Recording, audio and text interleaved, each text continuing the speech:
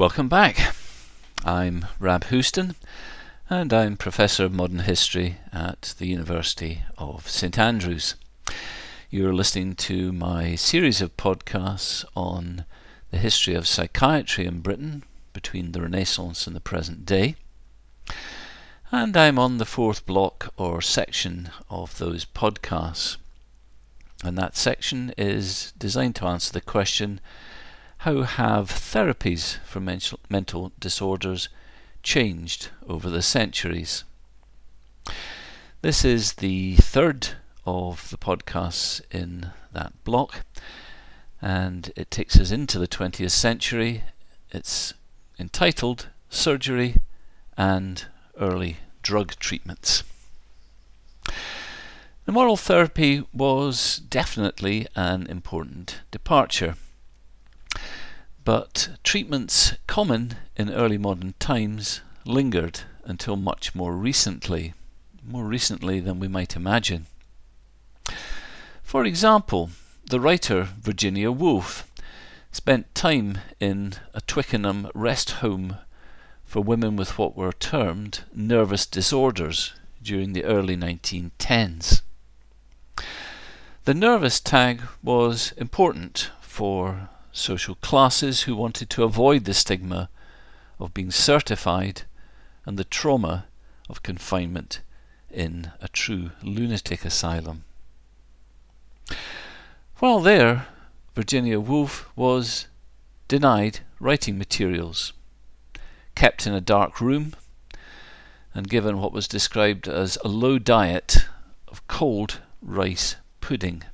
Yuck. Not surprisingly, she described her experience as penalising despair, and the regime of sensory deprivation used on her would have been recognisable a century before. What this tells me is that the assumptions, the beliefs, and the values of day-to-day psychiatry were still changing only very slowly, even in the early 20th century. Now, Virginia Woolf was ill in what some describe as the golden age of psychodynamic therapy. That's Freud's psychodynamic therapy on the private practitioner's couch. The truth of the matter is that in Britain at least, psychiatrists in asylums, which is where most treatment occurred, were actually deeply pessimistic about psychoanalytic cures. They included the famous British psychiatrist Henry Maudsley, who gave his name to the London Mental Hospital opened in 1915. Instead, most British clinicians reached out for physical or scientific solutions. And that explains why I think in the second quarter of the 20th century, important figures like William Sargent at St Thomas's Hospital in London were eager to try therapies which look barbaric in hindsight and which attracted criticism even in their own day. Now, some of the things you're going to hear about are not terribly pleasant. They did happen. There is no way around this. I need to explain them because we need to understand them to understand the development of psychiatry as a discipline. Now, these physical or surgical treatments of the mid-20th century covered quite a broad spectrum. One is inducing a brief coma by using insulin or barbiturates. Another, bringing on epileptic seizures. A third is electroconvulsive therapy, usually just called ECT. Now, in theory, these interventions relaxed or emptied the mind, allowing a so-called fresh start for the patient on regaining consciousness. It would seem that the first two treatments can produce benign outcomes for some schizophrenics. The last, still in use, seems to alleviate serious depression. All, and this is important, have potentially harmful side effects. In its early years, for example, ECT was administered unmodified, in other words, without an anaesthetic or muscle relaxant. The image for this week's podcast is an ECT machine made in 1954. Psychosurgery was also fashionable for a time. Most notoriously, transorbital lobotomy, or what's also known as prefrontal leucotomy. Sorry to stumble over that. Now, psychosurgery was most popular in the United States. Some British clinicians tried it. The William Sargent at St Thomas's I just mentioned was one of those. I've included an image of lobotomy instruments from around 1950 there for a podcast on anti-psychiatry that I'll do a few weeks from now. Now, psychosurgery too worked in a sense. Basically what it did was remove sections of the brain, and removing certain sections of the brain reduced agitation. The problem was it left patients with changed personalities and reduced self-control. That such therapies could sometimes be effective in no way, in my opinion, excuses their inappropriate use and potentially dangerous side effects. In any case, their therapeutic efficacy was never wholly proven. What's more, even in the mid-20th century, when they were at their height, their use offended developing sensibilities about aggressive or invasive therapies. And that explains why surgical and other aggressive physical interventions were already fading, even before the advent of new drugs in the mid-1950s. Now, the legacy of that reaction of changing sensibilities is still with us. In 2016, Ireland, the Republic of Ireland, banned the practice of administering ECT to patients with mental problems who refused to consent to the treatment. The College of Psychiatrists of Ireland nevertheless continues to endorse its use in some cases, as do many British clinicians. Oh, I nearly forgot to mention that the inventor of prefrontal leucotomy, a chap called Egas Moniz, was awarded the Nobel Prize for Medicine in 1949, partly on the back of that. So much for surgery. It's not entirely an edifying history. The middle decades of the 20th century saw dramatic breakthroughs in pharmacology, which transformed the treatment of a wide spectrum of conditions. This transformed the long-standing use of chemicals to help sufferers from mental problems. The first mid-20th century breakthrough came from what might seem, from the standpoint of the history of psychiatry, an unusual angle, and that's antibiotics in the 1940s. Now, the reason why antibiotics were so important was that the largest single category of Victorian and Edwardian psychiatric patients in asylums were sufferers from a somatic rather than a psychogenic illness.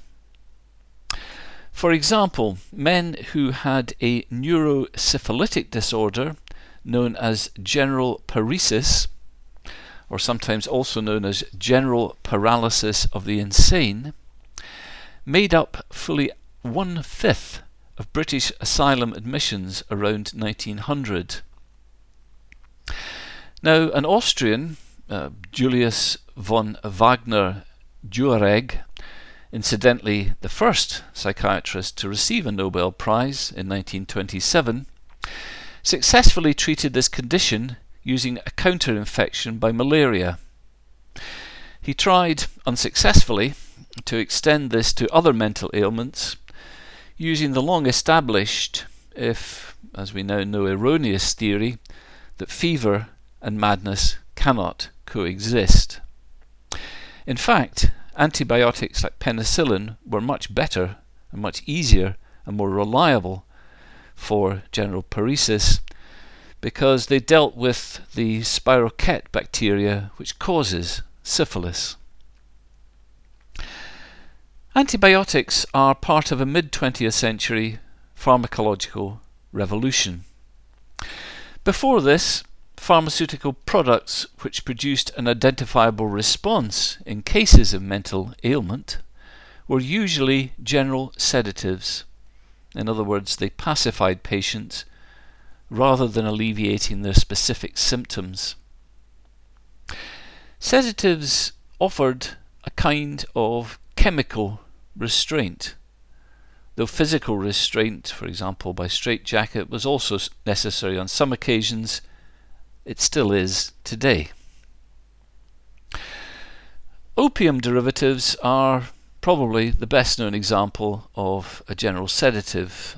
They were freely available from apothecaries until the introduction of drug prescriptions by the Pharmacy Act of 1868. Another widely used sedative is chloral hydrate, which was first used in psychiatry the year after, in 1869. A third is camphor. Known to the ancient Greeks, Galen knew about camphor, and it's still used by doctors nowadays as an antispasmodic, an anesthetic, a sedative, and a pacifier of anxiety. It's especially useful for dyspepsia, and because many mental abnormalities in the past were viewed somatically, it was used extensively until the early 20th century. I guess you've probably noticed that I judged all these compounds against modern standards of efficacy. Indeed, it's common to read in most history of psychiatry textbooks that the medicines used, and many of the therapies used, were, I quote, useless. But there is another way to look at medical interventions right up to the mid-20th century. All involved the patient in his or her own cure, and all treated each individual as unique. Medicine was indeed holistic. This created, I think, an important psychological prop, which may have helped people to feel better and to cope more effectively with the conditions they had. This effect is well known to modern clinicians, and there is every reason for believing it was just as important in the past, when patients' ideas of what constituted remedy or cure were different from modern day ones. Nowadays, one definition of cure is to be found on the website of the Scottish Recovery Network, an autonomous non-profit body founded in 2004.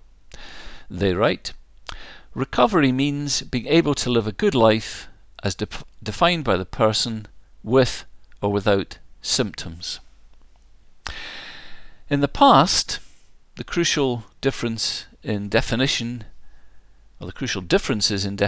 were first, that the opinion of family and friends was as important as the sufferers, and second, that the efficacy of medical treatments was perceived to depend less on any universal standard than on how well they interacted with individual physiology and psychology.